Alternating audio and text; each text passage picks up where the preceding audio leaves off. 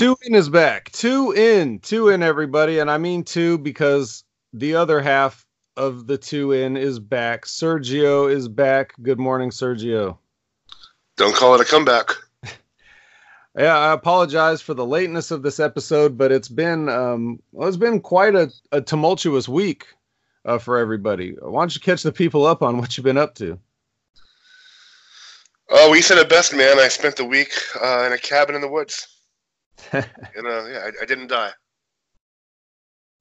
Yeah, so, I mean, I guess you got sick, just like I got sick, and it must have been pretty rough. Yeah, very sick. I couldn't breathe. I made myself hike a mountain still, which was very difficult. I ate a lot of shitty food. Probably gained like 5 pounds. There was no internet connection, so I wasn't able to watch the Wednesday Night Wars or do this show, or so that was kind of a bummer. But all in all, it was a pretty good time. Pretty good time, man. Doesn't sound good. Now, when you're in those situations, do you ever think to yourself, how did people live before the internet? Yeah, like it's you take a dump and it's boring. You're just sitting there. Yeah, you have to think. Yeah, who wants to do that? Yeah. So, I mean, we're pretty much we're talking now, and like the stuff we're supposed to be covering is almost 2 weeks old at this point. So it's going to be kind of hard to remember. But I mean, did anything happen? Are there any newsworthy items that came up during the time? Not much news. I read Scarlett Bordeaux may have been signed by NXT. Okay. We mentioned Shotzi Blackheart. Is that how you pronounce it? Yep. Yeah, she also signed with WWE. Just those two. I guess Cain Velasquez signed his multi-year deal. Okay, we got Cain. Talk about that a little bit. Yeah.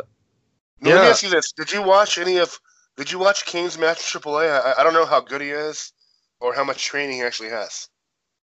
I haven't gotten to see that match, but I heard he was doing a bunch of crazy stuff that somebody in their first match shouldn't have been doing. One thing that I find interesting, I mean, I don't know if he's a fan or not, but I heard him on the Conan podcast, and he didn't know what Brock Lesnar's finisher was, the F5. I guess they had him. They wanted him to do it or something. He didn't know what it was. So I guess maybe I'm gonna assume if you don't know what the F5 is, you're probably not really watching WWE. So, I mean, not that it matters if he's a fan or not, but I just thought that was interesting. Well, even if you haven't been watching WWE since Brock Lesnar's been around, can you blame him? He might have been a fan back in the day. I think he's somewhat of a fan. I don't know to what degree, but I'm surprised to know that the F5. He didn't know what that is, but that doesn't mean he's not a wrestling fan. Some people just like wrestling and they just don't remember anything about what they watch. So you could have seen Brock Lesnar do the F5 a bunch of times and just never knew what it was called. I don't know. I will say this: I watched a little bit of the press conference. I know this is when was the press conference last week? And yeah, man, they need to not give Cain Velasquez the microphone. Not as promos, not a strong suit. No, not at all. Which you don't really expect from a fighter. They don't really. Typically, they're not really known as talkers, So. Yeah, I mean, well, the successful ones are. True. Yeah, well, hey, it's just that kind of a thing. They look at it like, oh, so that's the funny thing. It's like, I'm not sure how big of a deal this is for wrestling fans. I know that when I was sitting there at Hell in a Cell, they played the kind of the Friday Night SmackDown recap package so they could show everybody what happened on that first episode.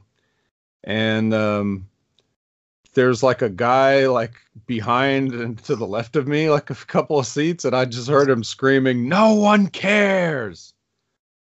So when Cain Velasquez was on screen, so I mean, I don't know. Take that guy's opinion with a grain of salt, but I'm sure he can't be the only one. Yeah, so I think in general, most wrestling fans don't really care, but I think it's more of a bigger deal to maybe the MMA fans or sports fans. I think basically it's an attempt to gain new viewers ultimately. But so in terms of the arenas, I don't really see Cain Velasquez really getting much of maybe a reaction or a face pop like they're hoping for, you know? Yeah, he might now. Just because you know how people don't want to be left out, so even if they don't know who they is, they know they're supposed to, so they act like they do. He could get a little bit of that. But it's And never I gonna know, be like the Austin pop or anything. oh, for sure. And I know Lesnar's the heel, but I feel like it looks dumb when he's cowering away from somebody. You know what I mean? It just doesn't look. It just looks phony, like phony pro wrestling. Like I don't think he should be scared of anybody. You know? Yeah, I guess. But but I mean, if you're not scared of anybody, then why aren't you the babyface? If Yeah. if and if you're gonna be scared of one guy, it should probably be the one that fucked you up. So Yeah. Did you hear that Cain Velasquez episode on the Conan podcast? yes. Okay. Yeah, it was interesting. His fighting strategy on how he went in there and his plan on how to beat Lesnar and stuff. So it was a good listen. His plan was punch him in the face till he passed out. And it worked. Yeah. Yeah. That should be everybody's plan, I feel, but you don't always see it. Anyway. Um yeah, so I guess we better get used to Cain Velasquez. We'll be seeing him for a little while. Um I guess we should but if there's nothing else, maybe we should just jump right into this coverage because we got quite a bit to talk about. Um let's start with what? Let's start with a bang. And let's start talking about AEW Dynamite. Because Dynamite goes bang. And so, they had their first ever live episode on TNT. They've been hyping it up for a while. They've had some pay-per-view shows, but now, so that they're used to doing live broadcasts, but, this will be the first one that's going to be formatted like a TV show or somewhat. So you got a chance to see this. What were your first impressions of their first time out? Overall, it kind of had a really Nitro-like look and feel to it. I don't know if it was TNT or Tony Schiavone or the stadium or the arena, but it did look and feel like Nitro to me. And other than that, just overall, I just felt like the show was a little too wrestling heavy. Not enough like I don't know, promos, vignettes, backstage stuff. Um, so one thing I forgot to mention. So I watched Being the Elite, and they do a really really good job on that show on character development, like introducing characters, making you care about the characters and knowing the characters. But the AEW wrestling show thus far does the opposite. So we should just assume we should just know who they are and already care. But yeah, it's not working for me. Like everyone's kind of coming out just as regular dudes, just wrestling matches.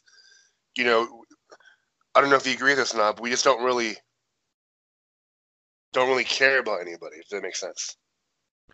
So if you watch Being the Elite and you don't care, then what must somebody like me feel when I'm watching this? Right? Yeah, exactly. Because you know who they are. Yeah. And I mean, I know who they are too. I don't need to watch Being Elite to know the people are, because I've seen them before. But, I mean, does that mean that Being the Elite is required viewing to watch Dynamite? Is that what we're supposed to think here? As somebody that watches Being the Elite, what do you think? Do you think you need to watch Being the Elite? Will it enhance the enjoyment of this show?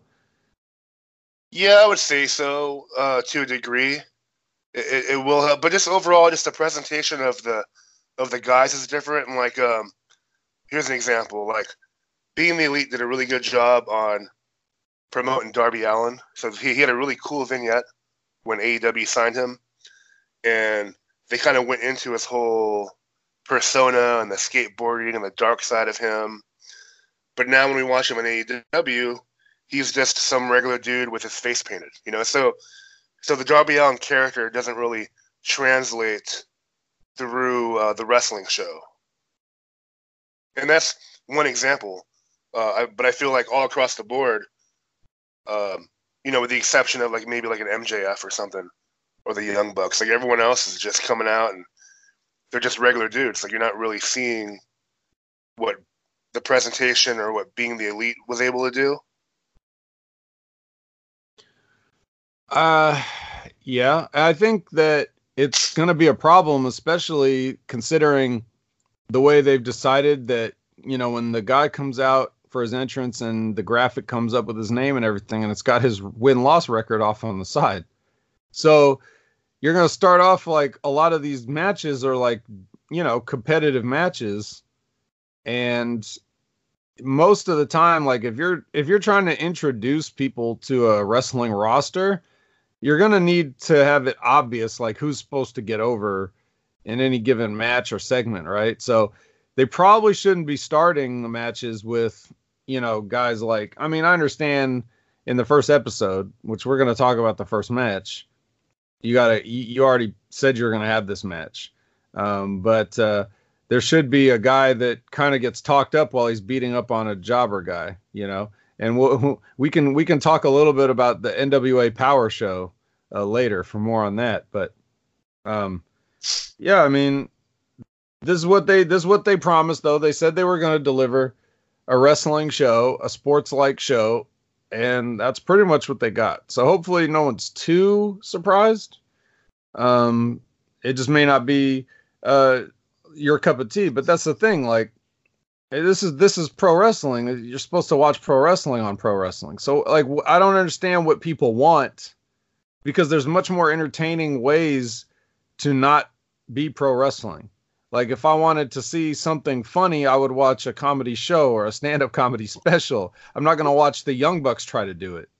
You see what I'm saying? Like, yeah, I don't understand, like, whatever you're asking from pro wrestling, and I'm talking about you, Sergio, whatever you're asking whenever you turn on an episode of Raw or you turn on an episode of Dynamite or whatever you're turning on, and you're disappointed by getting pro wrestling, I don't know what you think is going to happen, but everything that's not pro wrestling is going to be awful. It's going to be awful comedy. It's going to be awful drama. It's going to be there might be some setups and some confrontations, but those things are only going to lead to more pro wrestling. So if that's not what you want to watch, then you're watching the wrong shows, you know? Yeah, I guess my idea of pro wrestling is like a variety show. If that makes sense. Yeah, that's what killed it, and that's what brought it to this point now. This is why things are as bad as they are, or as good as they are, depending on, you know, who you're asking.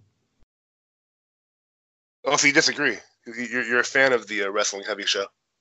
I don't think that the matches should be long, and I don't think that it should be like mostly matches, but it should move quickly, and everything should be about the sport. I don't want to see, you know, unless it's something obviously meant to be a skit, which there's some things we can talk about this and examples I could point out in this episode, like SCU, for example. But I mean, I don't want to watch a match that goes 3 commercial breaks. But in that 3 segments, you could have one match, and you could have some promos, and you can have some packages, and you could have something in the ring and something backstage, and just something to keep it moving and keep people interested and not stick on one thing too long. You know? That's what it's got to be. But a variety show, that's not what that means. That a variety show means you're getting lots of different forms of entertainment in one place. And that's not what we want, because it always ends up bad. You know, why do you think Tuesday Night Titans isn't still on the air? You know, because a wrestling talk show is fucking dumb and nobody would watch that shit. So, but yeah, so going to Dynamite now, my impression of this show was that I thought it was a pretty good show in terms of the formatting and, you know, the way that they kind of moved from segment to segment and some of the transitions and basically the pace and the flow of it. I thought I never got too bored watching it. But where the issues was, what happened in those segments, the bell to bell between the matches, the content of the segments and what they were trying to set up and how they did it ended up being egregious and bad, in my opinion. And I can use the very first segment and very first match to illustrate my points of how they made several mistakes just before they even took a commercial break, and how even the commercial break itself was a mistake. So the first match was Cody Rhodes. So he gets the first entrance on AEW TV, right? That was no accident, because why else would you introduce him first? He comes out and he's got this, this hyped, elaborate entrance, and then Sammy Guevara just walks out with a panda on his head. So that's kind of like anticlimactic, but whatever. They have their match, right? And so their match was whatever.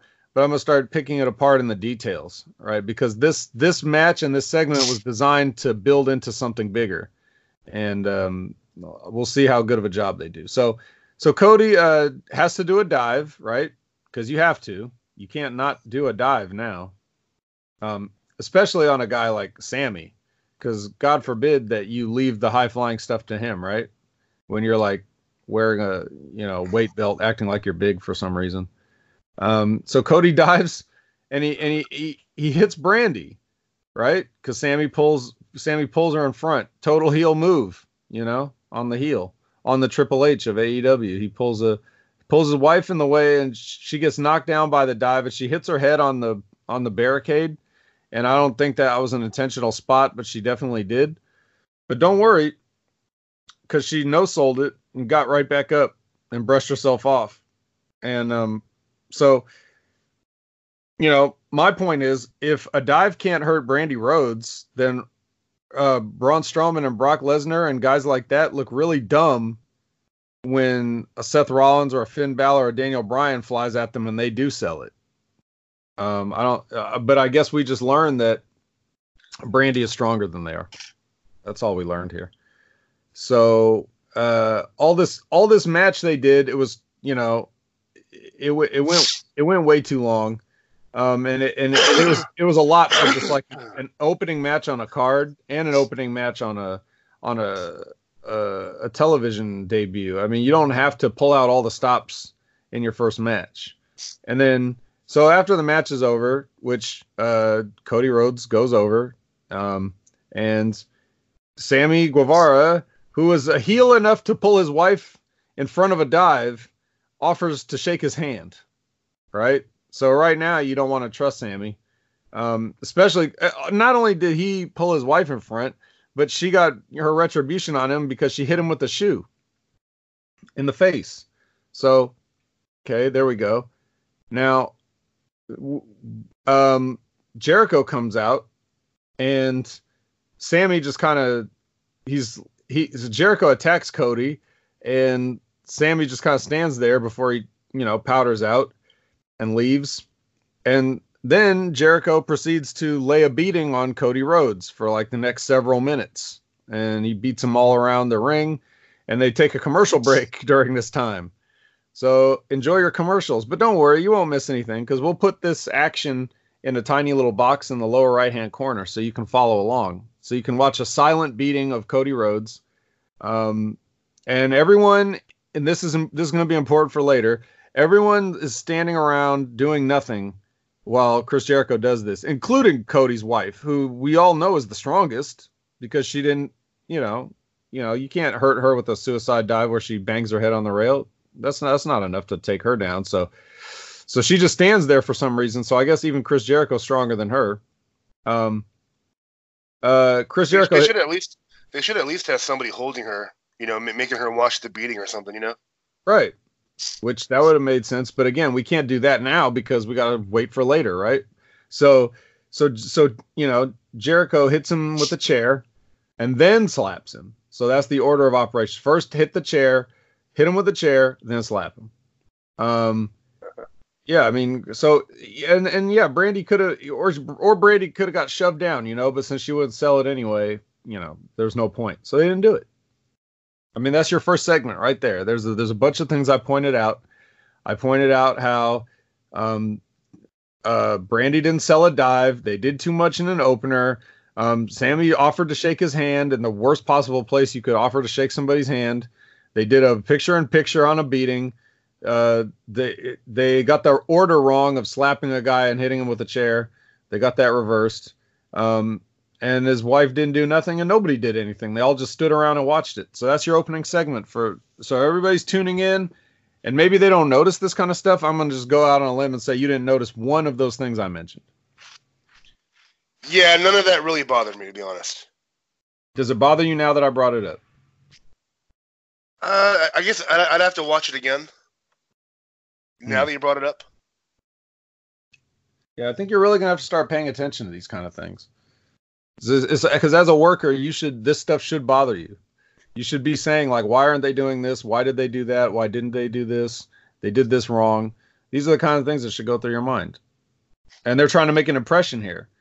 They're obviously starting up this company because they're saying, look, you guys aren't doing it right. We'll show you how to do it. And then they do this shit. As you could tell, it's like wrestlers that are just copying wrestling they've seen, and it's out of order, and they don't know why it was done in the first place. They're just like, it's almost like, I don't know, like just putting all the puzzle pieces together in a square, even though you didn't fit them together. It just doesn't make sense. Yeah. So, all right. So now, you remember when I said, okay, so we got SCU. Oh, I mentioned SCU came out, they did something, right? And you were wanting a little more variety and entertainment in your pro wrestling program. And so SCU does this skit because the show's in Washington, D.C., and they do a skit where Scorpio Sky is doing an impression of Barack Obama, and the Christopher Daniels and Frankie Kazarian are dressed as Secret Service agents, and they all get their shit in, and this whole thing takes about 30, 45 seconds or whatever it is, maybe a minute. What did you think of this? No, I forget. Did they cut the Town promo? They had to have, right? Yeah, as Barack Obama. Okay, gotcha. Yeah, it was good. See, we need more of that. That's character development. You know what I mean? Okay. So we developed that they want to act like Barack Obama. But that's not enough, right? They got their vignette, but then they get a live interview on the stage. Okay. So they're interviewing SCU on the stage, and who comes out but the Lucha Brothers, right? And they come out and they want to say something to SCU. They want to get on the mic, right? And let them know, hey, we got a problem. I don't know what the problem is, but they got a problem. They want to fight. Which, that's cool.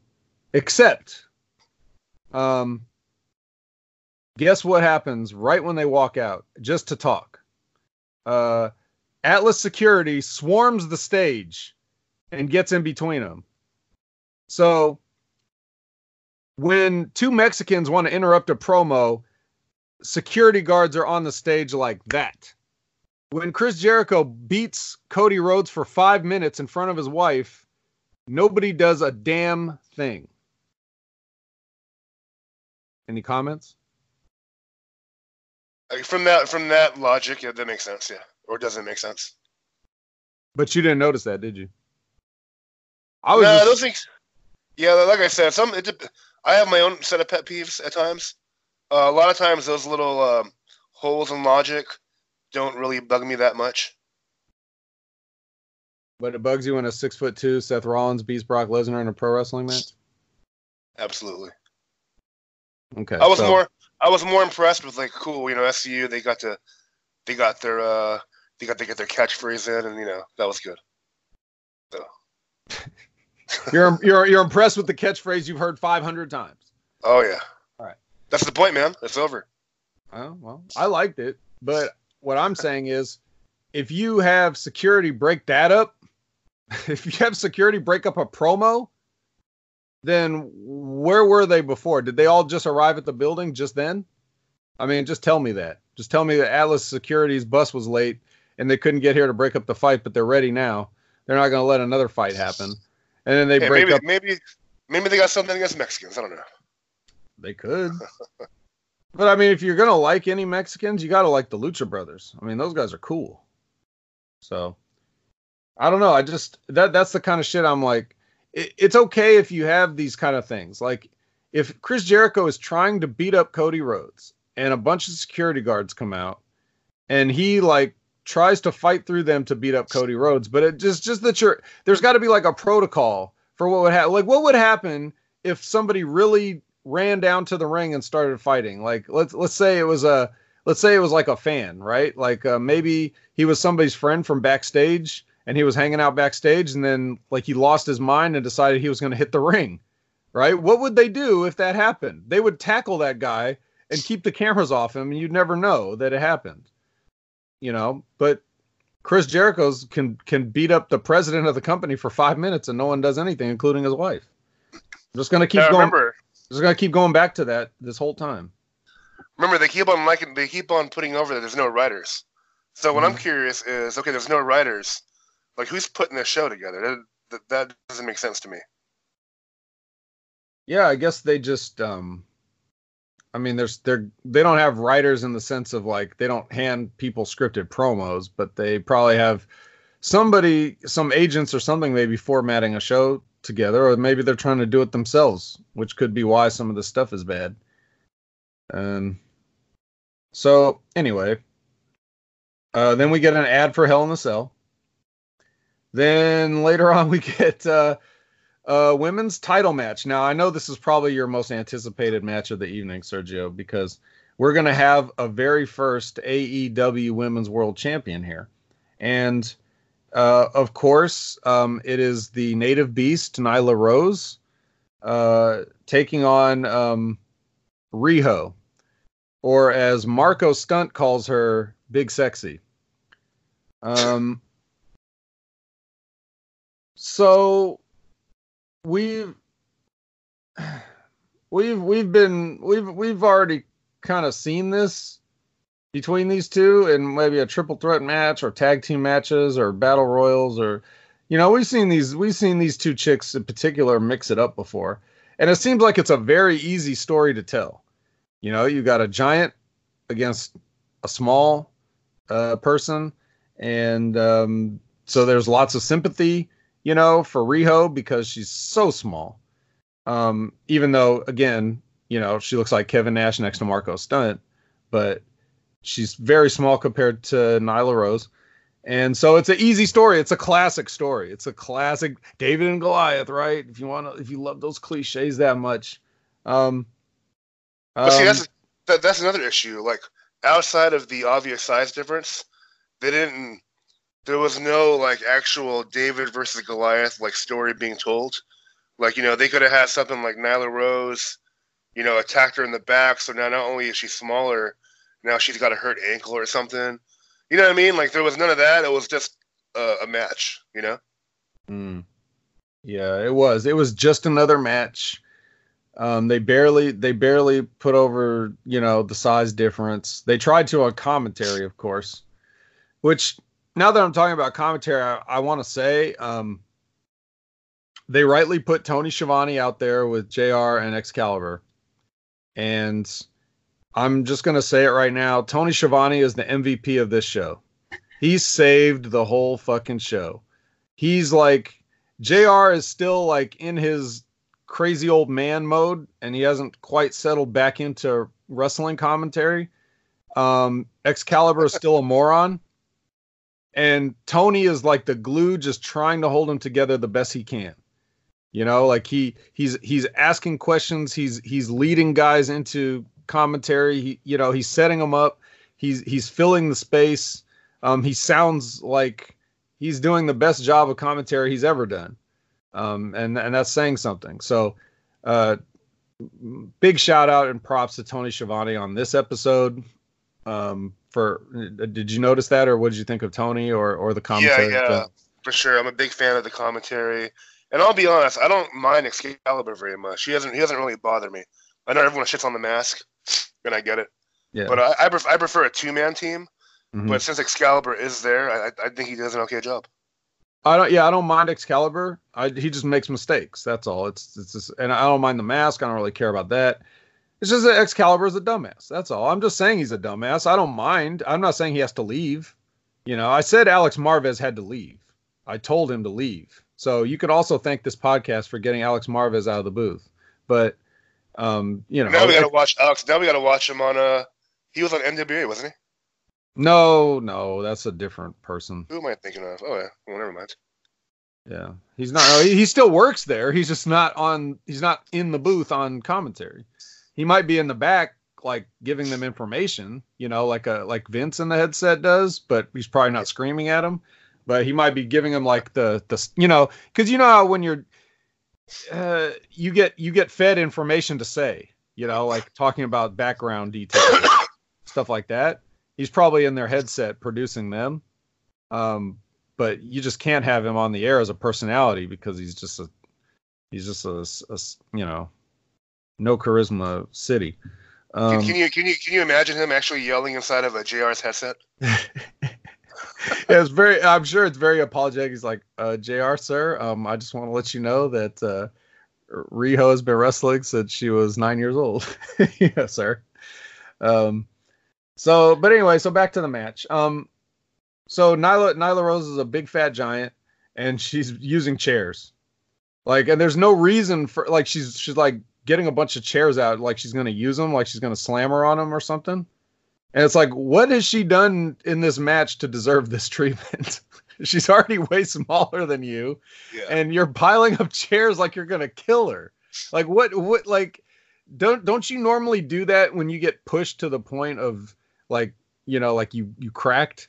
And you're so mad that you just want to hurt somebody. But nothing has happened. She's been dominating the whole match, and then she pulls chairs out. And it's not even a case of like, oh, I tried to beat her and she kept kicking out, so I'm going to get the chairs. It was just like, well, this is the point in the match where I get the chairs. See, these are the kind of psychology things this is why you listen to this show, because any mark can tell you, yeah, I didn't like this match. I don't like Nyla Rose. She botched a lot of spots. Anybody can tell you that, okay? And you can donate to their Patreon or whatever. But we're telling you how a match is supposed to go and how wrestlers are supposed to wrestle and how workers are supposed to work and how psychology can get done. So you don't just pull out a pile of chairs for no reason when you're already dominating and dominant. Now, as for Riho, I think Riho works when she's not just like, when she's one of 4 or 6 small Japanese girls in the same match, you're kind of like, who? But when she's by herself, it's much easier to just be like, okay, I know who this is. She's a small girl. She's tough. She's been doing this for a minute. 13-year veteran, at 22. So you could kind of get behind her. She gets lost in the shuffle though when you just throw a bunch of them out there and no one knows who any of them are. But I like her here. But I don't like the win. I don't like the way they did it. No. I just felt like, I didn't like the win. I felt Nyla should have won. I think the right man should have won, and that was Nyla. Whoa, hey, whoa. Oh, it's just it's a figure of speech. It's just a figure of speech. It's a figure of speech. All right, the right whoa man won, and that's what it should have been. Like, I would have expected, like, Rio puts up a fight and Nyla wins. That's the story they probably should have told. And I'm not necessarily a fan of Nyla Rose, but I'm just looking at what they're giving me. And like, if they just all of a sudden like push the pencil in my hand, like, what are you going to do for the finish here? I'm like, I guess Nyla Rose goes over, right? Because then Riho gets to chase. She gets the sympathy. You want to give her the sympathies because she's small, even though she's a titanic beast compared to Marco Stunt, but everyone else, she's small. So you want to give her that sympathy, and you want the fans to see her go get it. Like, you almost had it, go get it, right? Am I right? Yeah, so that's my issue, dude. Like, she won, and I can't speak for everyone. Like, I don't care. They could have showed a video package on how she had to drop out of school and maybe sell sushi to help support her family as a kid. And then Can I just say before anybody flames us that Sergio is a quarter Japanese, so he's allowed to say things like yeah, that. I'm allowed to say that. Yeah. And maybe Nyla Rose attacks her in the back before the match, and now she has even more of an advantage. And then give us reasons to care about Rhea, but we've got nothing. We've never heard one promo from Rio. We've never seen a video package. Nothing. She's just some small girl who's never spoken a word. That's not true. And that's not true. They had a package with her. They had a package with both of them. They both got interviews. Hers was translated and has subtitles, but okay. I mean, they did have one. So there was at least one. Right. And they always keep telling the story. But still, like what you said, what you're saying basically, if I'm hearing you correctly, what I'm saying is you don't really care about Riho, but you want to. You want them to make you, right? Okay. Exactly, yep. So, and that's what we're all asking. Like when we're, there's some people that it's not going to matter what they do. We're just not going to care. But at least try. But no, instead she wins. She's the champ. And this is especially what I don't like. So Michael Nakazawa comes out. He's always fun. And he's going to, like, I guess, translate her victory promo. But, sour grapes, Nyla attacks Michael and beats him up and tries to give him a power bomb, and she can't really do it. So that whole thing was fucked up. But besides the fact that Nyla Rose sucks, let's pretend she didn't suck for a minute and talk about the angle there. So you mean to tell me that you beat up this 98-pound girl for 15 minutes and lost, and then you're going to turn around and beat up Michael Nakazawa now? What? If you're that tough, then why didn't you beat her? Why did you lose? You see what I'm saying? Like the booking there doesn't make sense. It would have been better if you beat Riho, and maybe Michael Nakazawa came out to help her back to the ring because she got crushed, and then you beat him up too. Wouldn't that get her over more as a monster if that's what you want? I mean, you guys are fucking dumb. Can I just say it? You're dumb. Okay, you have a nice little TV show there, but you're dumb. Yeah. So, and then the only other note, so, by the end of the night, the whole thing becomes clear. Chris Jericho, Sammy Guevara, some other guys, and that one guy, like they all formed a group. You want to talk about that a little bit about that? Yeah, I'm a fan of the group. I'm a fan of them pushing Sammy Guevara. So we saw the debut of Jake Hager. I like Hager's role in the group. See, he's never really connected to the crowd. Do you agree with that? Like, he's always been kind of. They've tried to push him in WWE, but to me he was always just missing something. He was kind of uninteresting, not very entertaining. So thus far in the group, not to skip ahead a week, but he's been kind of mysterious. I think thus far his role in that group has been good. I think they're whatever they're doing, I think is going to work finally for Jake Hager. Which is keeping the mic out of his hands and far away from him. Yeah, there you go. I did read I read somewhere that I guess back in WWE at one point Jericho did pitch for Hager to be his bodyguard, but they squashed it, obviously. Yeah.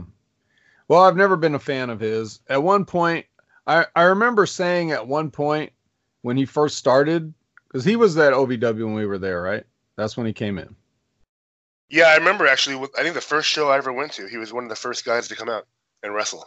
Yeah. And even then, like, you looking at him and you're just like, God, this guy's boring. Like, he had like a gray singlet or something with an O on it. And I'm like, gray is not Oklahoma's colors, man. You picked the most boring color. You're the most boring guy. I said at the time that his footwork was worse than the Great Khali's. And he's obviously a lot better now. But Jesus Christ, there was a time when he was so bad. And he never really got good in the ring or, definitely not on the mic. But I mean, he got much more passable in the ring. Like he could, someone could get a decent match with him if they knew what they were doing. But yeah, I've never, I thought going to MMA was a good transition for him, and I guess he's going to keep doing that. But it's kind of more, up his alley. He is a real competitor, and he should be doing that because he's not entertaining. So he works for the AEW roster. He's a big guy. He's the legit guy there. Jericho can do the talking. He's kind of in that enforcer role, and I think that works for him. That works for that setup. Yes, just keep him quiet. Yeah, exactly. And the only other note I had on this was so you mean to tell me that Dustin Rhodes put on like a leather bodysuit and his face paint just to do a run-in and get beaten up? Like he couldn't have came out in jeans and a t-shirt. He was expecting to be out there even though he wasn't on the card. Yeah, that was weird. It's like he should have been in street clothes, Yeah, so we see and the other guys were you said LAX too, right? Or didn't you? Well, LAX was there too. They're not called that. They're just called Santana and Ortiz. Yeah. And so that's the group. We got a group. We got Jericho, we got Guevara, we got Santana, Ortiz, and Hager. Did I leave anybody out? That's it. I will say I was surprised because Jericho is like a legit 5'11", maybe 5'10", and I was surprised how much bigger he was than Guevara and I guess one of the LAX guys. I don't know which one it was, but those guys were smaller than I expected. Well, you're surprised at a lot of these things because you keep believing the heights and weights they tell you. Well, I know because I've met Jericho, so I know how tall he is. I've got like an inch on him, Mm-hmm. So that's how I can go by. Just throwing that in there. I'm an inch taller than Jericho. I'm over. So, to me, as a kid growing up, I was always worried about my height. So to me, when I was younger, Jericho was always that okay. He's 5'10". I might have a shot. I'm 5'11" and a half now, so I ended up growing. But as a kid, I was always really, really insecure. I'm like, I'm not going to be tall enough. But Jericho was always like, okay, he's 5'10". He's up there.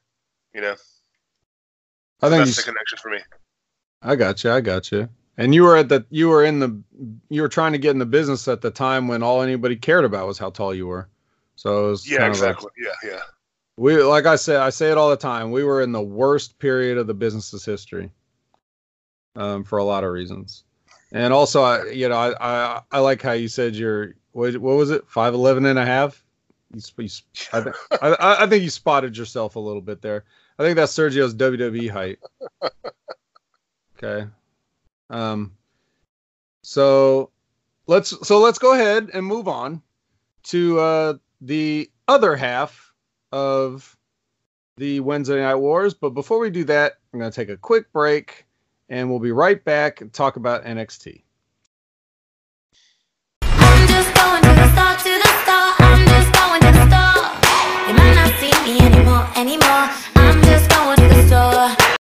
Okay, NXT on USA now. This is their first full live 2-hour broadcast, right? We've gotten little hour previews that have been broken up over that in the network, but this is the first competing full length 2-hour plus. So set your DVRs accordingly. Episode of NXT on USA. Sergio, what do you think about this episode in comparison to, just how did you feel about this episode overall? I thought it was good. In my opinion, if I had to pick which show was better, for me personally, I like the NXT show better on that week.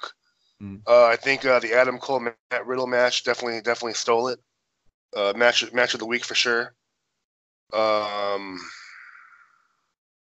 that's that. What do you think? Okay, here's what I think. I think you're a hypocrite because you said that AEW is just wrestling, and wrestling heavy, and NXT was the exact same way. So I'm gonna take a guess. That the reason that you're choosing NXT over AEW is simply because the work was better, right? Well, here's the thing, though.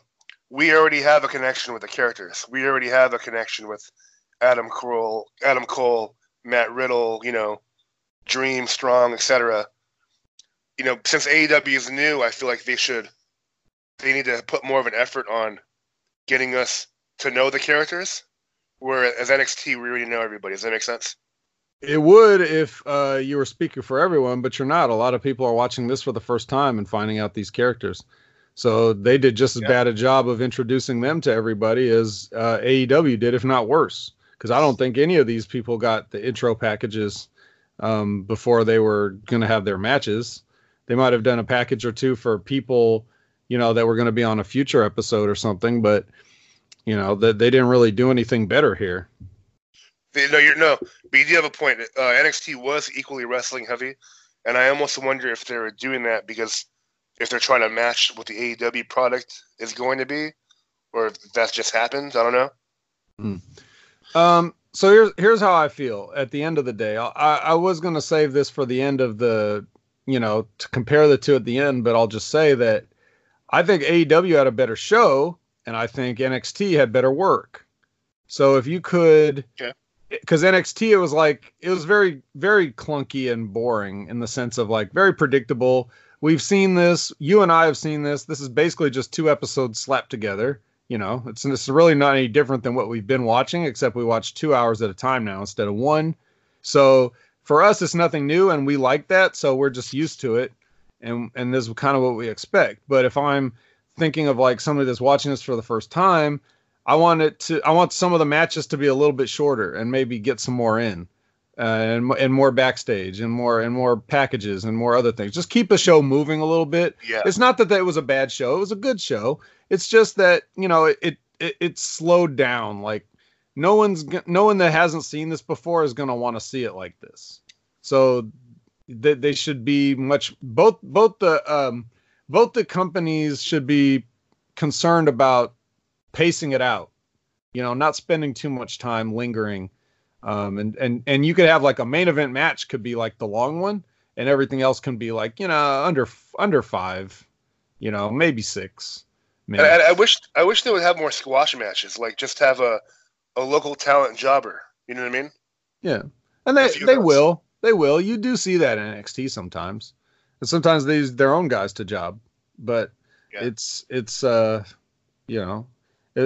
fine. We'll see that, but I just for this particular episode.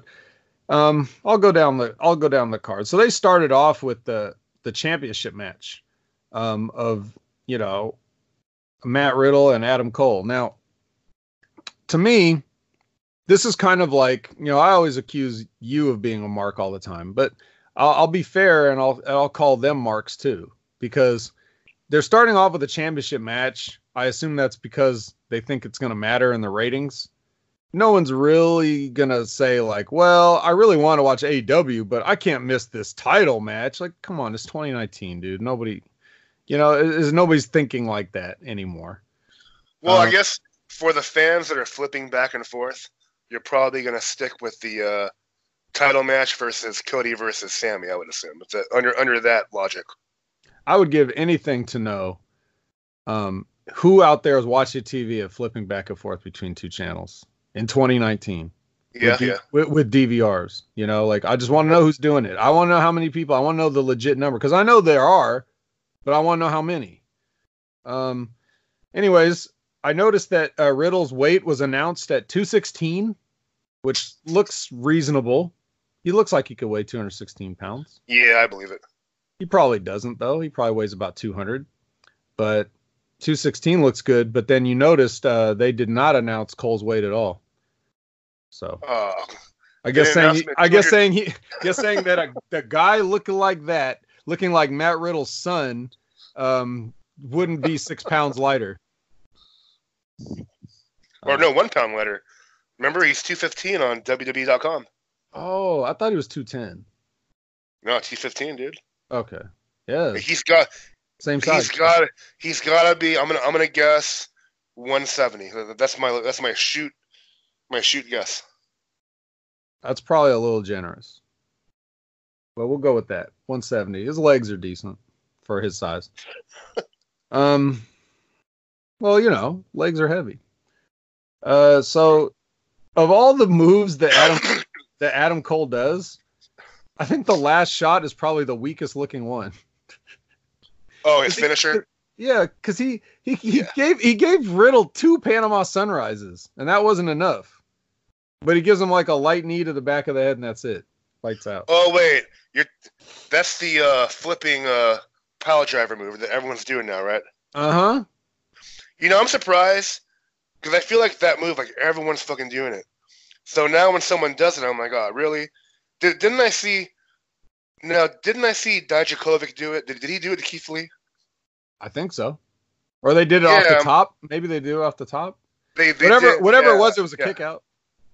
Yeah, I'm like, I hate that move now.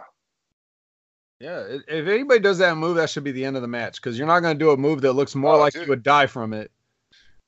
And that's what I was saying about the Young Bucks, in that ladder match with the Lucha Brothers. They do that.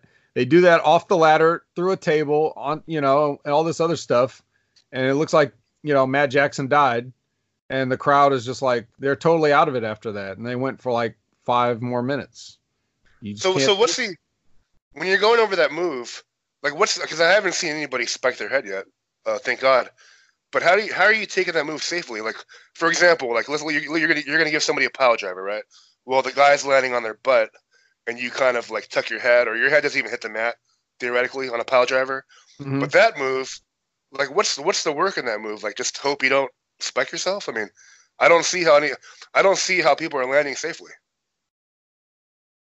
I don't either, and it looks like it definitely has the potential to go wrong. The only thing I'm going to say is that because of the momentum of rolling forward, it's not as obvious that your head isn't tucked all the way between their legs, so it's probably just not even close to a pile driver when they land. You know what I'm saying? Like when you pick somebody up for just a straight pile driver, they can all see you where your head's at. And then the guy drops straight down for the most part. So you look at it like, oh God, that looks like it killed him. With the momentum of the rolling forward flip, you don't get as good a look at it. So you might see like their head's not really down that low or something. That's all I can really say. It's like a magic trick. Or maybe everybody just got lucky up to this point. We'll go with that. Yeah, that's far, man. So yeah, and then after this that Finn Balor made his big return? It was. We also, not a small note, they had their series of the no sell spot. Remember? Mm-hmm. Yeah, they all. That's in every match now. So my personal rule is you can have that once per night.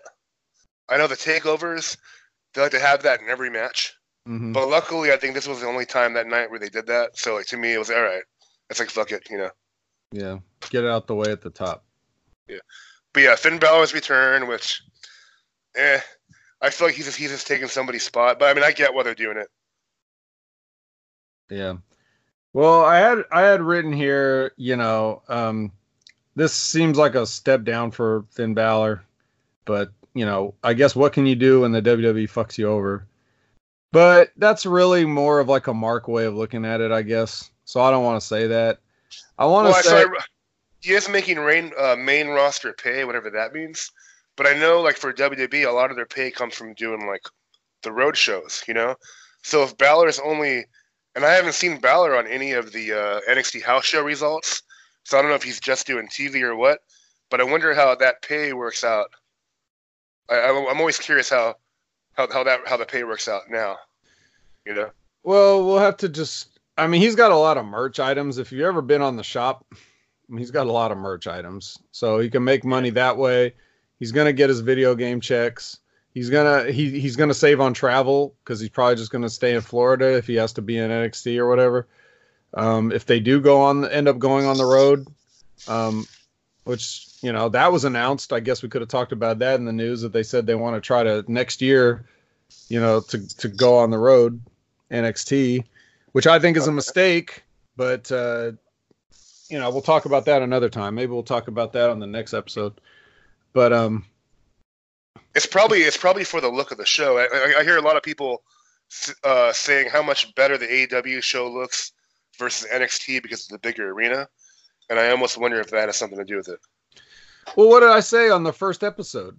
When they did the first episode on USA, not this one, but the one a couple weeks ago. What did I say? I said the lights made it look like it was Bush League. Just the lights. Yeah. Just turn the lights up. That's all you got to do. It don't matter how big the place is. I mean, what would you rather? Would you rather have a small Full Sail arena where everybody in there is super hype, or do you want to go to a 5,000 seat building and only sell 2,000 seats and have everybody just be like, You know, they won't be doing what you want them to do. They won't be reacting how you want them to do. Look, they've got to just stick to their guns and just go with this. And if it looks a certain way, that's your fault. You have the production power to make it look any way you want. It's your show.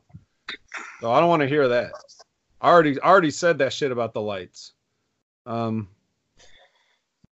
that's all it really is. It's lighting, you know? I mean, like everything's the same. Whether the building is big or whether the building is small, it's just a room full of chairs with a wrestling ring in it. So it's how you light it, and shoot it with the quality cameras you're shooting with that make the difference. And we know the WWE's got money for that. But I understand that having Finn Balor in WWE or in NXT solves two problems, right? Because I'm sure Triple H would love to have Finn Balor's drawing power. You know, if you do go on the road, or if you do want ratings or whatever, those people will be excited to see him. So he's happy to have that superstar there, and all the up and coming guys get to work with him and learn from him. You know, that's the good part about him being there. And it's also good for Vince because Vince no longer has to pretend like he likes that guy and needs to do something with him.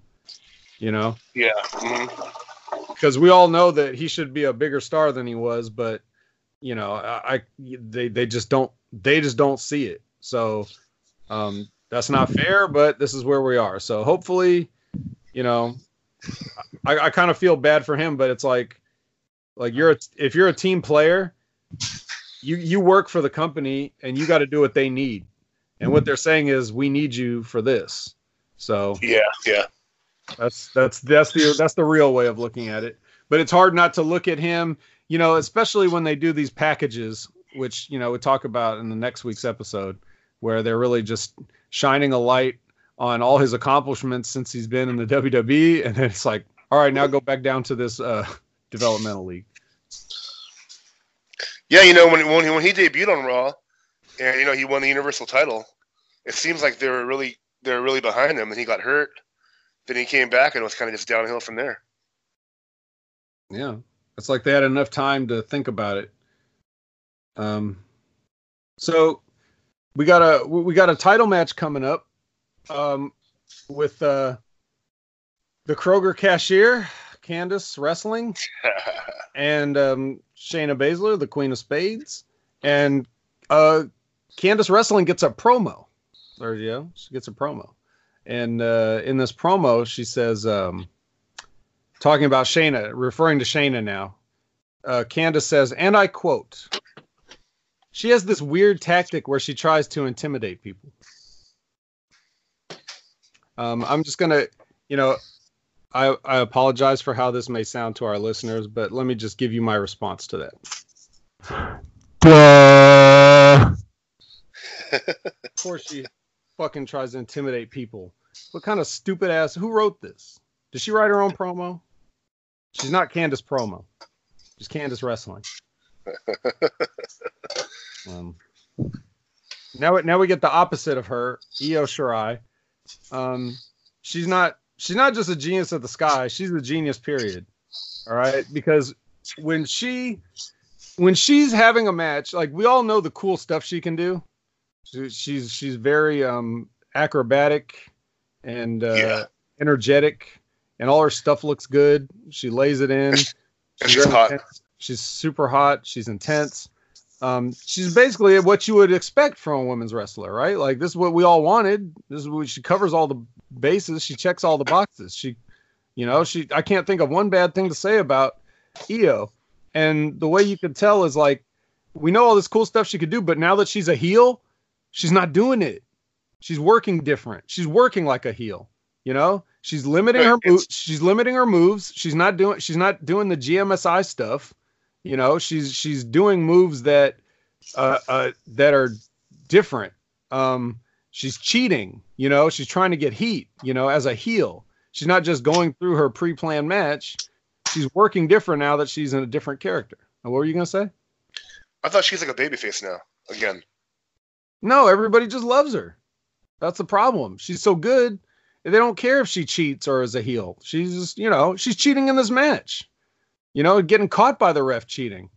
Oh, Mia Yim's a face. Okay, I forgot about that.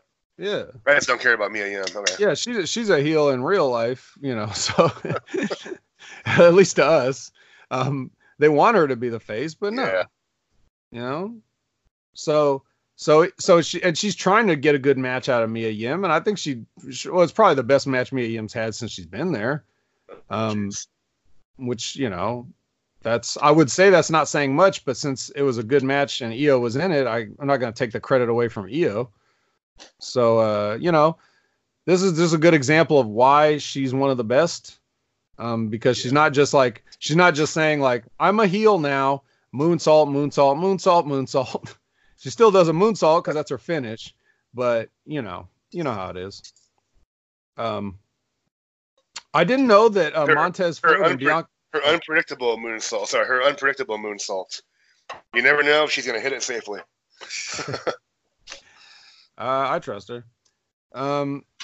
So I was going to say, I did not know Montez Ford and Bianca Belair were married. Oh, you didn't know that? Yeah. I found out here on the show. Okay. Speaking of married, the Kroger cashier's husband is right where he belongs here, smack in the middle of the card with a guy like Shane Thorne. This should be like the ceiling for Johnny Gargano right here. Also, what do you think about the nickname for Shane Thorne, Black Swan? Do you like that? You like the Black Swan, Shane Thorne? You know, man, Shane Thorne looks good, but that's the end of it. To me, he's just really he's boring, man. Like I have trouble watching his matches. Now, I will say this was a good match, but yeah, Shane Thorne there's nothing going on, man. His promos are really bad. What do you think of Shane Thorne? Well, shit. I think everybody at this point is probably expecting me to say how great a worker he is, and you don't know what you're talking about. But I have to say, I just agree with everything that you're saying. Really? He does look good. He is boring. I don't know what he's doing there. I kind of zone out during his matches. Yeah, this is one of those weird times. Yeah. And they've been putting him back on TV consistently. But yeah, I don't know, man. It's just like there's nothing there, you know? Yeah, so Shane Thorne's a perfect example of like when you're trying to find out what should be a pro wrestler, you know, like what's a prototype. So you got a decently, he's not super tall, but he doesn't look short. He's built, he's handsome, he's Australian, you know, like he's got like lots of things that you just look at on paper and you're just like, yeah. And no offense to him, he doesn't do anything bad. He's not bad in the ring or anything. We're just talking about, it's like, I don't know what, you know, I just don't know what he does. It's not for me. Yeah, there's a lot of missing ingredients there, basically. Yeah. Well, maybe with this Black Swan character, he'll figure it out. Oh man, I don't know. Don't hold your breath though. So then we go. What are you washing the dishes over there? What's happening? Oh, just heating up some food. Oh, all right. Keep it down. So you know, this is the. I wrote a little behind the scenes. I wrote in my notes here, put Baszler over. So that's just basically telling me, just reminding me of freestyle to cut a promo on how great Shayna Baszler is, which I do on occasion from time to time. I'll just talk about how she's probably the best. I've said she's the best booked pro wrestler in the WWE and the whole company, any brand, any aspect. I think she's one of the best wrestlers, period, actually. She's one of the best. Yeah. best wrestlers. Her psychology is great. I like how she works with different people at different skill levels and still get something different out of them. She just does everything the right way. And dare I say she's a modern day Bret Hart? You could dare say that, which is crazy because before anybody was talking about Bret Hart like he was Bret Hart, he'd already been wrestling for like 15 years or something. Yeah. It's like it takes time for these people. She hasn't been around that long. So she just gets this, she gets it. And her task on this night was to get, something out of this Candice LeRae. Candice LeRae is like a female Shane Thorne to me. Now, I understand why you would like her, but I'm sure it doesn't have anything to do with her skill. It's just... I just don't, she does nothing for me personally. And so now it's like the test is like, well, not only can Shayna Baszler do something good with Candice, but can she do something good with Candice that the vet will approve of? So that's the real challenge. And I guess I approved of this match. What did you think? Yeah, I like the match. And I will say this for the listeners out there. I was a Candice fan for a while. I think I first became a Candice fan when I stumbled upon her PWG match. You can find it on YouTube. It's the World's Cutest Tag Team, Candice LeRae and Joey Ryan versus the Young Bucks in some hardcore tag team match that involved thumbtacks and Legos and all kinds of great stuff. Fantastic match. You still refuse to watch it, but it was a great match. Oh yes, never will. Yeah. So, well, all right. Great match. Yeah, it was a good match. Yeah. And Candice was looking hot as usual. Okay, no comment. And so in the end, she tried her ass off. She ended up tapping out. And this was lightning quick. Okay, it's barely perceptible to the human eye. All right, but if you go back and watch the footage. And you know what you're looking for. If you look, like right after she taps out and the ref calls for the bell, she immediately brushes her hair out of her face. Yep. So she lost some points with me for that, but it's okay. She didn't have much to lose to begin with. Do we care about Pete Dunne and Danny Burch? No. But this was just to set up the Damian Priest thing, right? Was that when this happened? That was, yeah. Which was cool. That was cool. Yeah, we but I mean in general, like, okay, despite the fact that he got punched by Damian Priest, do we care about Pete Dunne? Like, I don't know. I kind of do a little bit, but just I don't enjoy his matches necessarily. I feel like I used to care about Pete Dunne.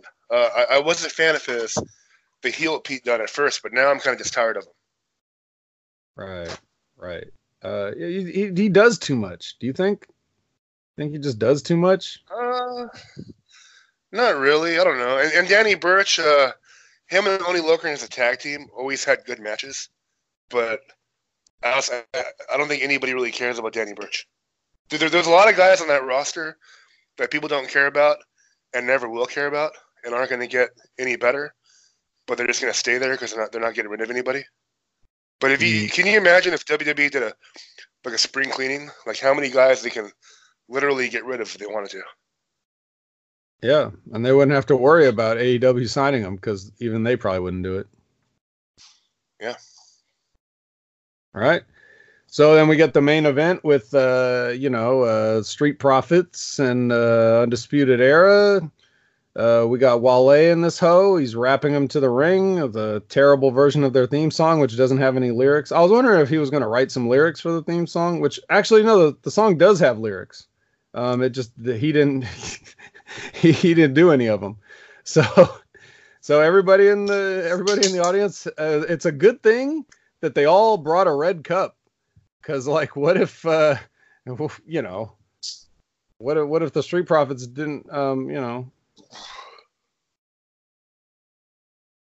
This is your typical Street Profits and Undisputed Era match. I mean, it was a good tag match. They saved it for the main event. I think they ran over the 2-hour time.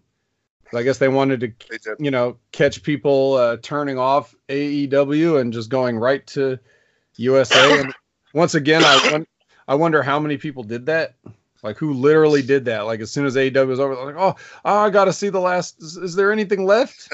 Like, are they really? Okay. So, I mean, yeah, this is a basic. This is your match. It was good, like you'd expect.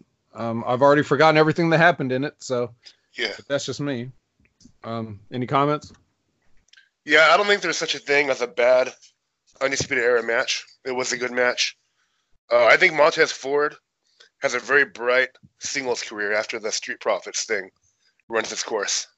I think he's really good.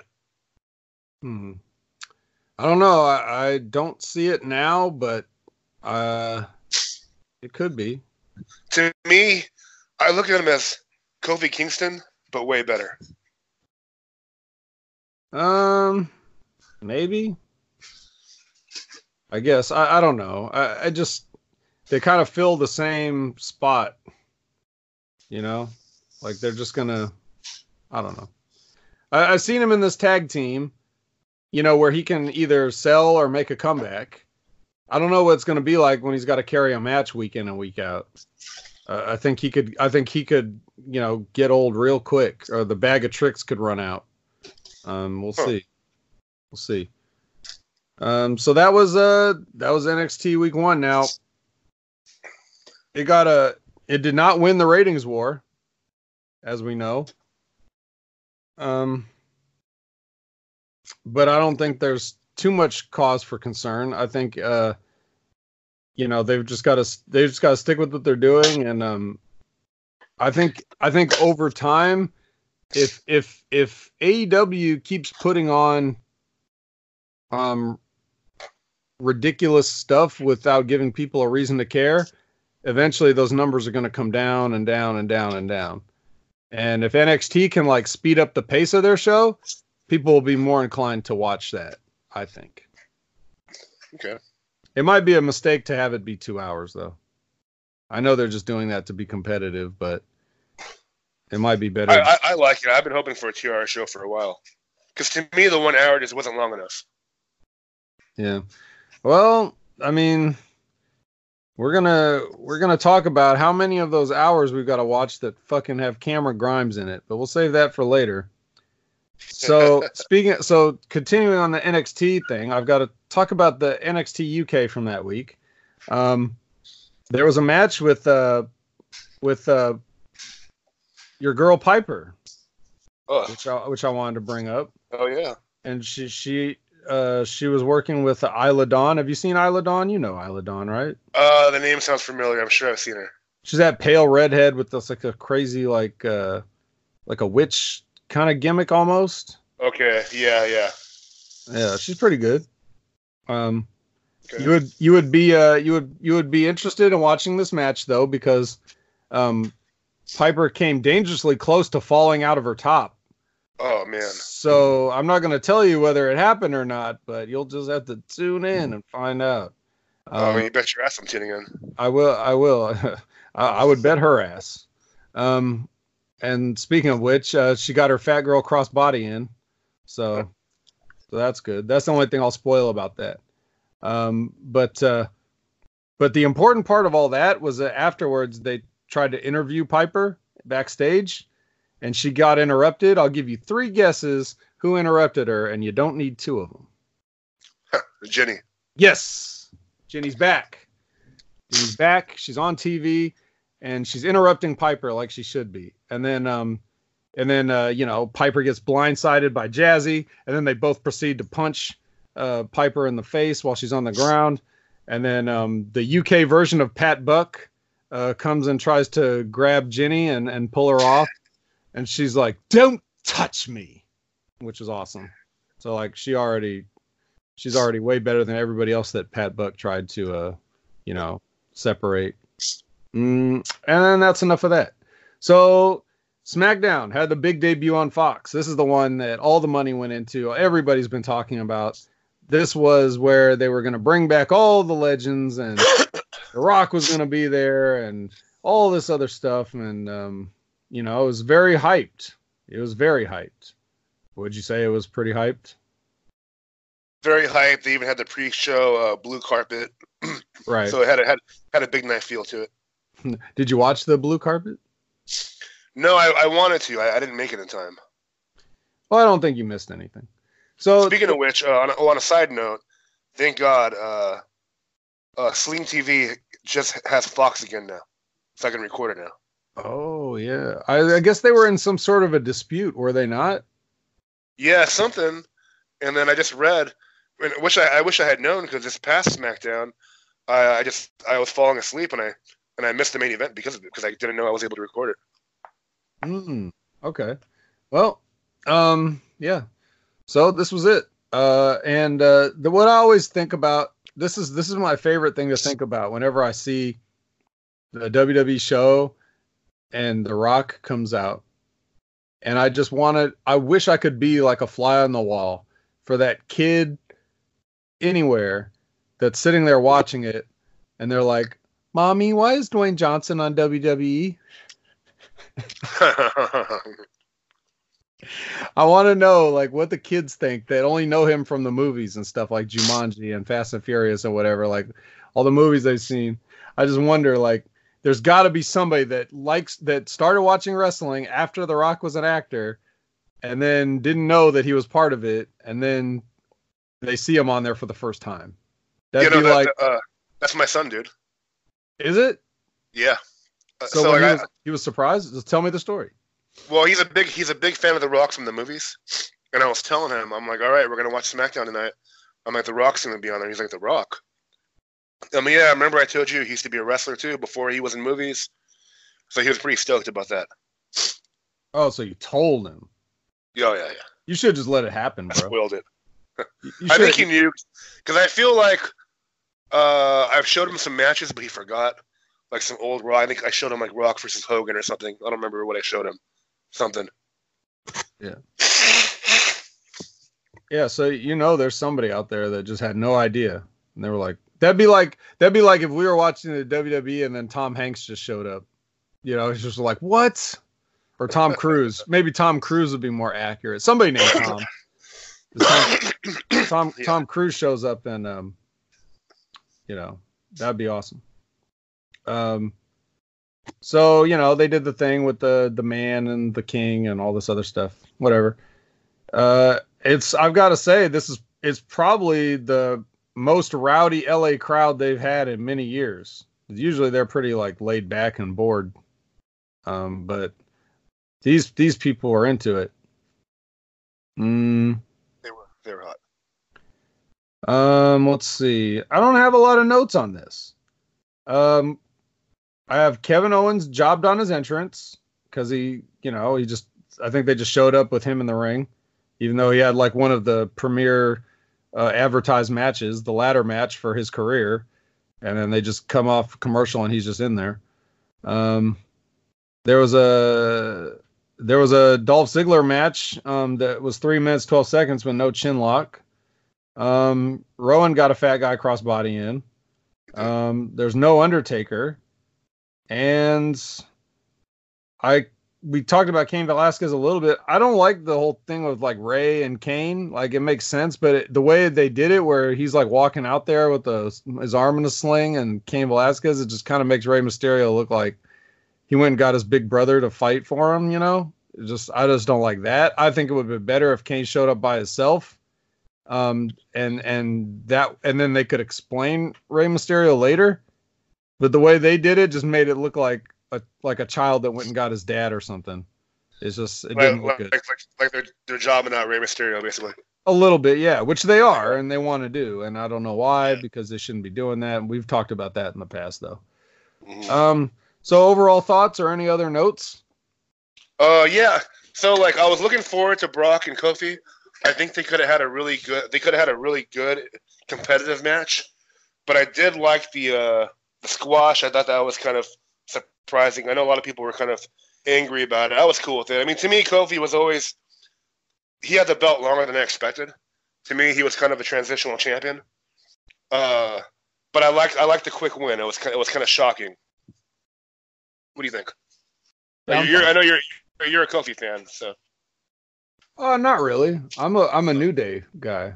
Okay. And like each of those three individual guys, I find almost to be worthless. Maybe not Big E, but I mean, Big E had a singles run that no one clearly remembers because they keep saying Big E needs to have a singles run. Yeah. I'm like, he did, and you didn't fucking care.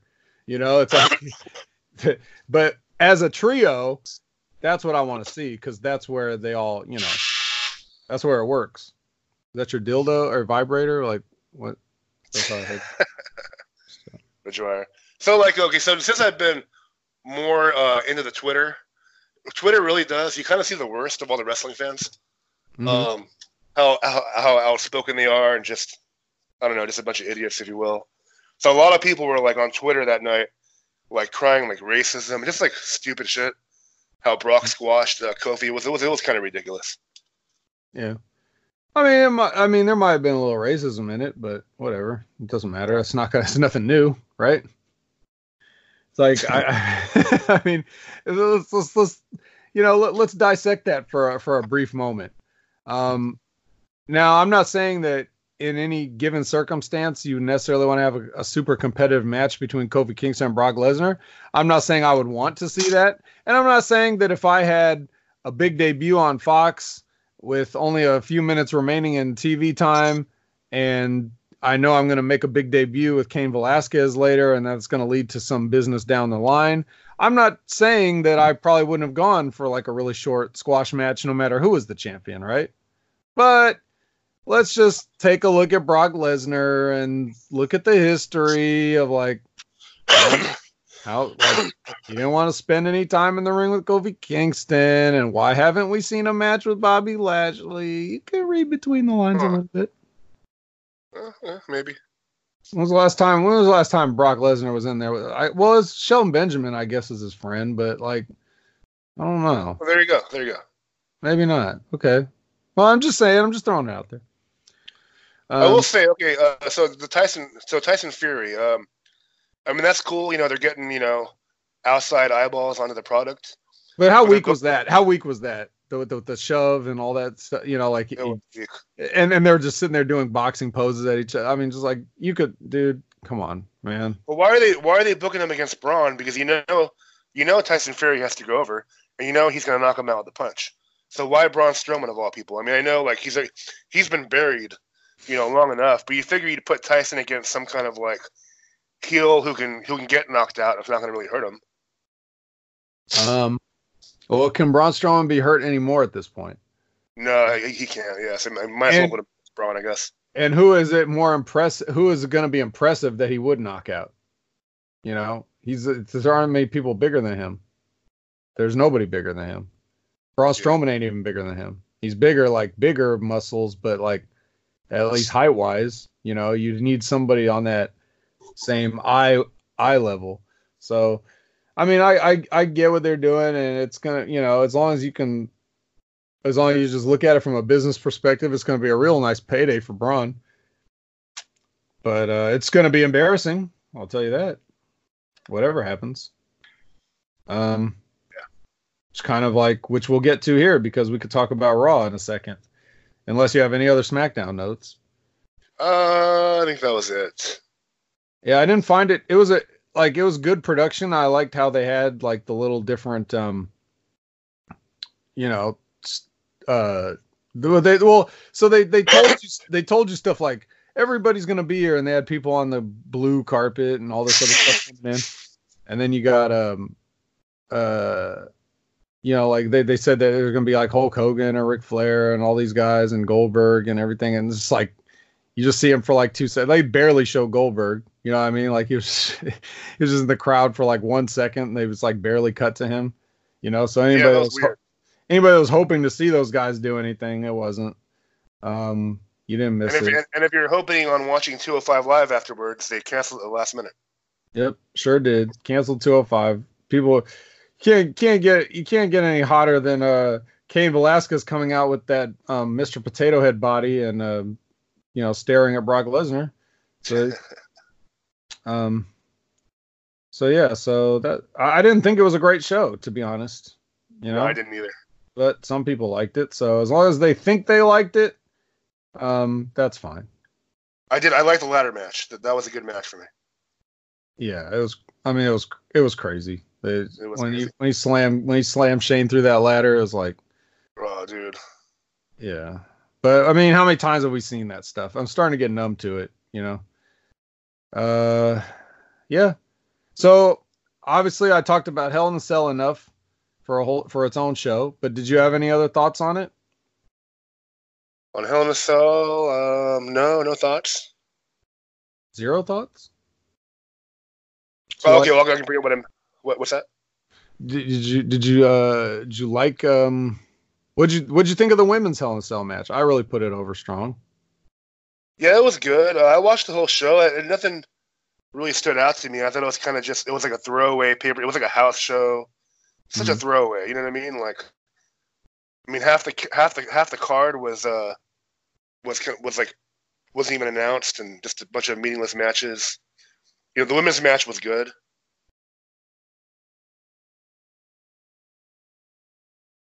Yeah.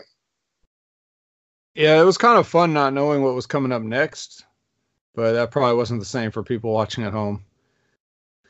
And Yeah. You have any notes on the crowd? Any fans? Did you notice any like there women was in the crowd or anything noticeable? Anybody smelly? No. When you go to WWE shows, it's pretty much a variety of people. You got the belt marks. There was a lot of belts there. Jesus. But there was plenty of kids and families and just people just there to have a good time. You always get, like, at least when I go, I see a variety of different types of people that go there. You know, it really is like a family entertainment type of atmosphere. And, you know, the family entertainment part usually gets hijacked by the wannabe ECW marks, and the belt marks. But I mean, for the most part, I mean, most of the people are there just to have a good time. There was this girl like right in front of me. She was just dancing all the time and really trying to get on camera every time the red light came on. So she was just like, every time she saw the red light came on, she'd just start, acting up. And then she'd sit back down as soon as the light went off. I told you about the guy that screamed, "No one cares" about Cain Velasquez. Yeah. There was and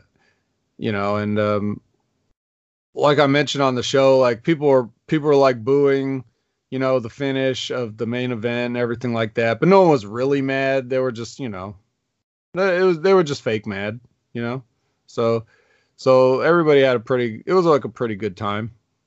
And if anything's going to be like a house show, it should be a pay-per-view, because what's a pay-per-view but a house show? It's just a house show. You're not really you're expecting to see matches. But some of them were like, it's just the fact of like, I'm done with this. Like the Baron Corbin, Chad Gable thing. Like, we're done with this. The only thing that came out of that was now his name is officially Shorty Gable, but we'll. Oh, dude, that's fucking ridiculous, man. Yeah. But yeah, so overall it was I had a good time. The only thing that sucked about it was like I was sick and I didn't want to be there anymore. I would have much more enjoyed it if I had been able to just relax and, just take it in. But yeah. And Did you notice, were they taking any AEW signs away? No, I didn't see any. I didn't really see any. Because I heard that's what they were doing. I heard they confiscate AEW signs. I couldn't tell you. I didn't see anybody bringing any signs in. I only saw signs afterwards. So I think fans are going to get smart to that. They're probably going to like hide a sign under their shirt or in their pocket and like unfold it later, type thing. Make a sign out of a rag and just like stuff the rag down their pants and then pull it out, and you're going to start seeing people get around that. But I don't know about them confiscating stuff. I wasn't looking for it though. I wasn't looking for all the Bray Wyatt people that were dressed up like the Fiend, but I saw like 4 or 5 of them. So. But yeah, and then I also mentioned, but I thought I'll mention it again because I thought it was funny. Like when, whenever the Fiend comes out and like when he's attacking somebody and they play that weird piercing noise. Yeah. And they have the lights and stuff like that. Like, so it's like So like when you see that, it's like, so you see that he's choking Seth Rollins to the point that blood's coming out of his mouth, which I can't see from my seat, but I saw later. But then like what happens is like these two guys run out with these floodlights, these rotating floodlights, and just stand like right in front of them. And like the lights are rotating around and everything like that. They're just standing like right there. It's so weird. Like when you see it, it just looks stupid. Like when you see that live, you're just like, that looks fucking stupid. It's like, why aren't you helping him? He's attacking Seth Rollins. Seth Rollins is responsible for your paycheck. And you're just going to hold a light in front of him while he's dying? Yeah. That's funny. Yeah. So anyway, so then we get to Raw the next night. And were you there too? No. Oh. They were somewhere else. I forget where they were at. Bakersfield? Yeah, Bakersfield. Ugh. Glad I wasn't there. And so we get this. They're not going to talk about that. They're not going to talk about anything what I just talked about. They're not going to talk about the Fiend. They're not going to talk about Seth Rollins. Not until 2 hours and 24 minutes into the show. I timed it. Well, I just paused my DVR and saw what time it was when they talked about it, and it was 2 hours and 24 minutes before they even brought up that shit finish. It's like they knew what they did. And so, but the opening segment here has Bobby Lashley in Rusev's house, right? How'd you like this segment? This is what you tune in for, right? You're not there for the wrestling. You want to see actually. You want to see this. You want to see this. You want to see Bobby Lashley in Lana's bed. Yeah, I like the segment a lot. A lot, eh? So one thing I wasn't a fan. So they always have Rusev come out, and he's the angry foreign heel, and he's angry for no reason. But I guess he's angry because he's a heel, and that's what heels have to be angry. Are you sure he's not just hyped up? That too. But this time, there was an actual reason for him to be angry. So after the segment of Lana and Lashley, Rusev got so angry and he beat up Orton and Corbin, and the fans really got behind him. And I just thought that was a really good segment. Like, I think it transcended well. You didn't like it? No, absolutely not. It was awful. And what was like? Here's another reason. Here's just like one reason why. Why was there music playing in Lashley's video?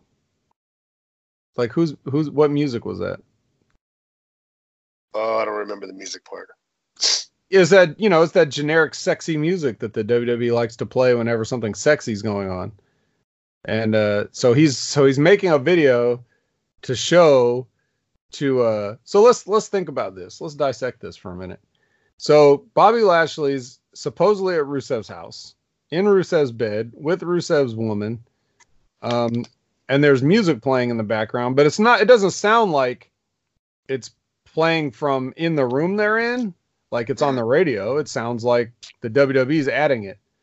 And so now, so let's imagine, let's even just go with that. Now, do you think Bobby Lashley sends this video to the office and says, "Hey guys, can you play this on Raw tonight?" And then they have to like watch it and make sure that no sex actually happens before they can play it. And they're like, "Well, he didn't actually fuck her, so I guess we could show it. Should we add some music to it?" Yeah. Or did Bobby Lashley add the music already? Like I wonder. I just kind of wonder these, like, if there's questions. I forgot who.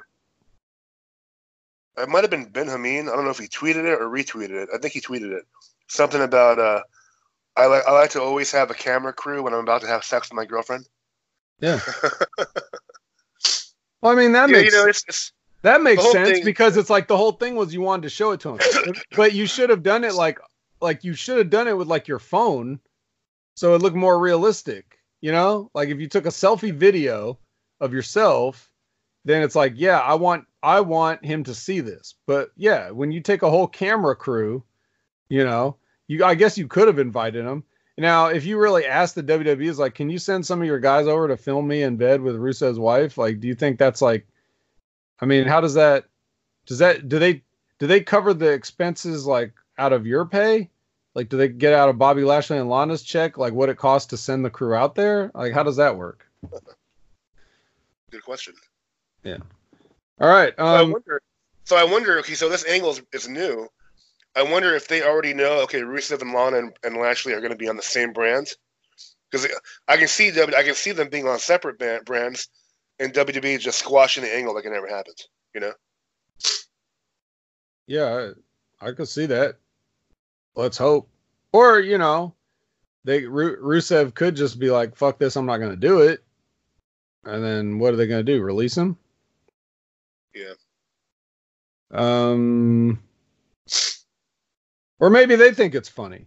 Who knows? Maybe we got this all wrong. Maybe Rusev and Lana think that this whole thing is funny and they don't care. And Bobby Lashley's like, hey man, whatever, like they're all having fun. When Conan was covering it on his podcast, he was like, Lashley and Lana were making out for an uncomfortably long time. So he described it how I described. I wasn't the only one uncomfortable, basically. Yeah. Yeah, no, it was uncomfortable. That's a good word for it. So we get to start the chin clock up. It was a nice long match, 16 minutes, 36 seconds. And the lazy chicken wing, Dolph's lazy chicken wing, came in at 10:43. So that's pretty late in the match. But the actual chin lock came at 11 minutes, 53 seconds. But here's the twist. It was Bobby Roode who applied the chin lock this time. Ha ha! Yeah, so mixing it up there. They're fucking with us, dude. Yeah, they got to change it up. Otherwise we'll get bored and we won't talk about it anymore. Rey Mysterio did a promo, probably explaining Cain Velasquez. It sounded like this promo is written word for word by Vince McMahon. So I'm throwing that out there. Let's see. There was a women's tag, right? Because that's when the Kabuki Warriors came out and did their cool Japanese untranslated promo and made fun of Becky and Charlotte. Right. And then we got the tag match and we got a ref out there, John Cone. So this match had 4 of my favorites and Charlotte. So that was cool. Now here's a question though that I have so now Asuka's like a couple times now she's used the green poison mist, right? Which, I'm sure that's just somebody's racist idea in the back, but, just for the sake of argument. So you remember how like I was complaining a while ago about how the referees are just doing whatever they like when they do things that they don't normally do just for an angle. So, if somebody cheated in the match, then some referee's going to come all the way out the back and be like, he cheated. And so this match doesn't count now. It's like, and they never do that. So when Asuka's opponents like are clutching at their eyes and covered in green mist, like, is that not enough for the referee to say, hey, what happened? And like, there's a bunch of green mist out of Asuka's mouth. And even if the ref didn't want to say that, is there no refs watching in the back that need to run down to the ring and say, hey, she's spit in her eyes? Or does anybody want to talk about this? Or are we just going back to the referees don't see anything and they don't reverse decisions anymore? That's why I made the point of pointing it out last time, that it's stupid when you do this, when you play this game of referees deciding they're going to be referees all of a sudden, because now when they're doing something that's way more obvious and they're not calling attention to it, but no one cares. You didn't notice that, right, Sergio? You didn't see that. Yeah, I guess they pick and choose when they want to, enforce that. Yeah. And that was the best ref too, so I'm really disappointed in John Cone. And then this episode ends up with Tyson and Braun in a pull apart, and they weren't very successful. Like they kept getting at each other as they usually would, in these type of situations. And they, when the refs weren't enough, then they had to get the security, and then they had to get the wrestlers, but not the good ones. Just the guys that are on main event, like Heath Slater and EC3 and Titus O'Neil and stuff. And Kurt Hawkins, who brushed his hair out of his eyes more times than everybody I've accused of brushing their hair out of their eyes in all the matches and all of the podcasts we've done. Kurt Hawkins did it more in this one pull apart that wasn't even about him than all those guys combined. And yeah, so it was your typical pull apart. And you know why? You know why I think they really weren't successful in like keeping these guys apart? Because Pat Buck wasn't out there. Where the hell was he? I don't know. I hope he was still selling that beating from Brock Lesnar. I mean, we both know that if anybody can take down a big man, it's Pat Buck. Yeah. I mean, that's just what he does. So yeah, if he had been out there, he probably could have separated him, don't you think? Well, he knocked out Big Cass with one punch, dude. Yeah.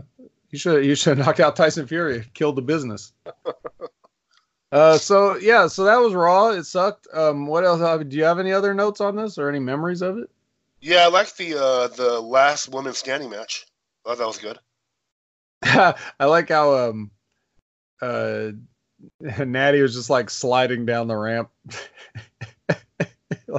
like when she got thrown into the ramp up on the stage, or not the ramp, it was like the screen, but the screen has that curve on it. Oh yeah, It looks like a skate ramp. So they throw her face into it, and then she like slides. She's just, like her body just slides down. That was pretty funny. I don't know if they meant it to be funny, but it was. That was good. The Aleister Black segment was good. I still wonder if they're gonna put Aleister Black and AOP together, because I feel like they have the same gimmick right now. Sitting in the dark talking? Yeah, just no one wants to fight them, and like it's like the same thing, you know? Maybe they should fight each other. Oh man. Maybe Aleister Black should call on an old partner to fight AOP. No, he's good. All right. And then they had okay, so this will be a little. We'll finish up with this. So NWA is back, Billy Corgan's NWA, and they've got their show on YouTube called NWA Power with 3 R's, which that looks kind of stupid when you keep typing it out like that, but whatever. NWA Power. And this show really is, they had the first episode, and it really is just, it's like the old World Championship Wrestling show. The one that had like Tony Schiavone and David Crockett. Like the set is the same, the ring is the same, like everything looks the same except it's in high def now. But the format's the same. Like I thought this was really cool. What'd you think? It was cool. It was like a weird time warp. You know what I mean? Because it had that old. I don't know what year. I feel like it's before my time. I don't remember. I don't know what year they stopped doing that. But I do remember like seeing old like. You know, Ric Flair promos on that same stage, you know? Yeah, it was weird. So, like, with wrestling as it is today, this is kind of a throwback. It's almost like pro wrestling at its simplest form. You know, you have a promo, then you have a match. And even the matches, it's not really, there wasn't a whole lot of, like, you know, flying around. It was kind of like basic wrestling matches, you know? It was real old school. It was cool. I mean, I don't know if I'm going to cute and everything. I really just wanted to see Eli Drake. But yeah, I mean, it was all right. You know, I think Nick Aldis has. I don't really care about watching him wrestle, but he has good promos.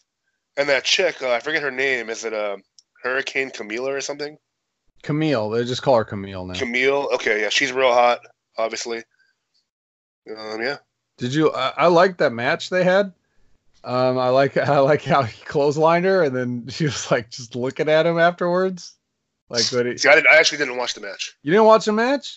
Tim Storm and Aldis now. Yeah, well, fuck you. You need to watch the match. Look, man, you never know what you're gonna see if you or what you're gonna miss.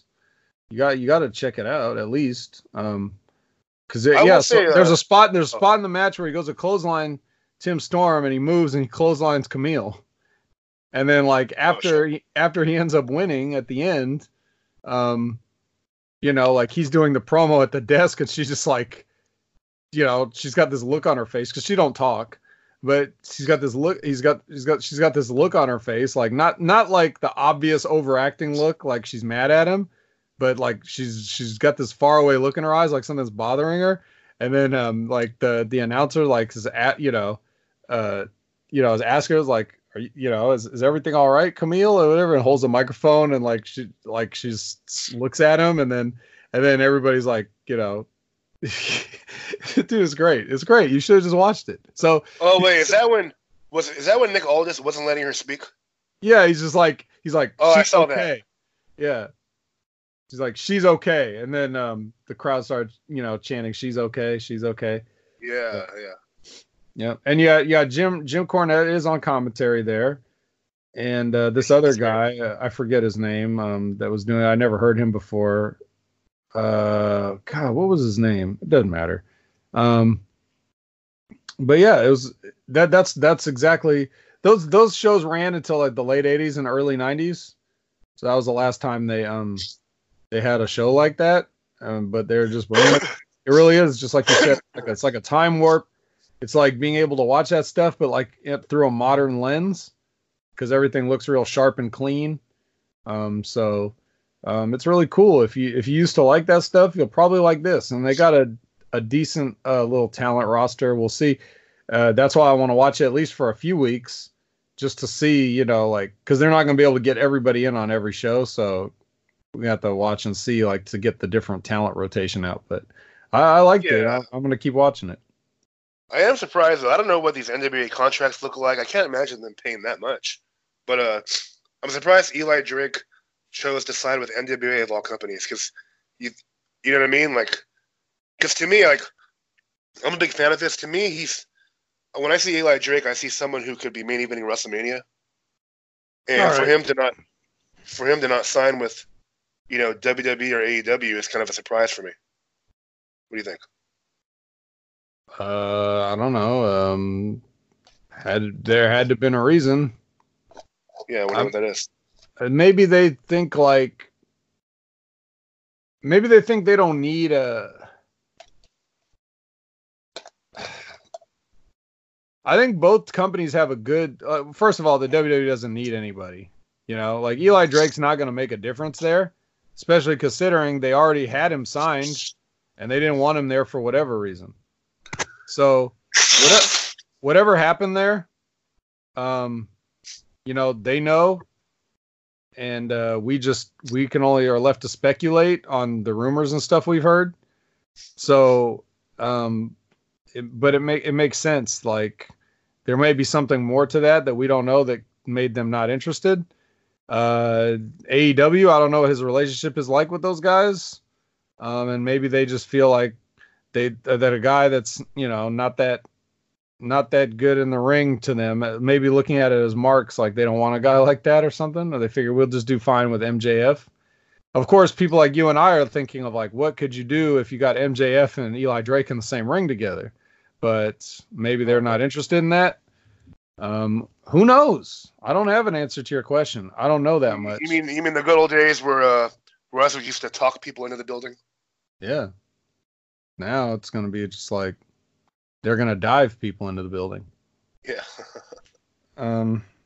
So I don't know, but I think this is good for him because it'll give him a more of a big fish in a small pond feel, and he'll be able to kind of sell himself to anybody else that wants to offer more. But as long as you're working enough to pay your bills, and if you look at his house, I'm just like, I don't know how you can afford this now. So he definitely needs to pay his bills. Well, so. I think it was an apartment in LA, wasn't it? You saw the interview he had with I think was it the something Van Vliet guy? Yeah, whatever you want to call it, apartment, doesn't matter. It's way too expensive. But I know the LA apartments. My buddy has a studio in LA, and it's $1,900 a month. Right. So that's probably some crappy roach infested studio, and Eli Drake's like living on a mountain, overlooking the ocean. Shit. Yeah. He needs the money, so we'll see. But yeah, NWA Power, check it out.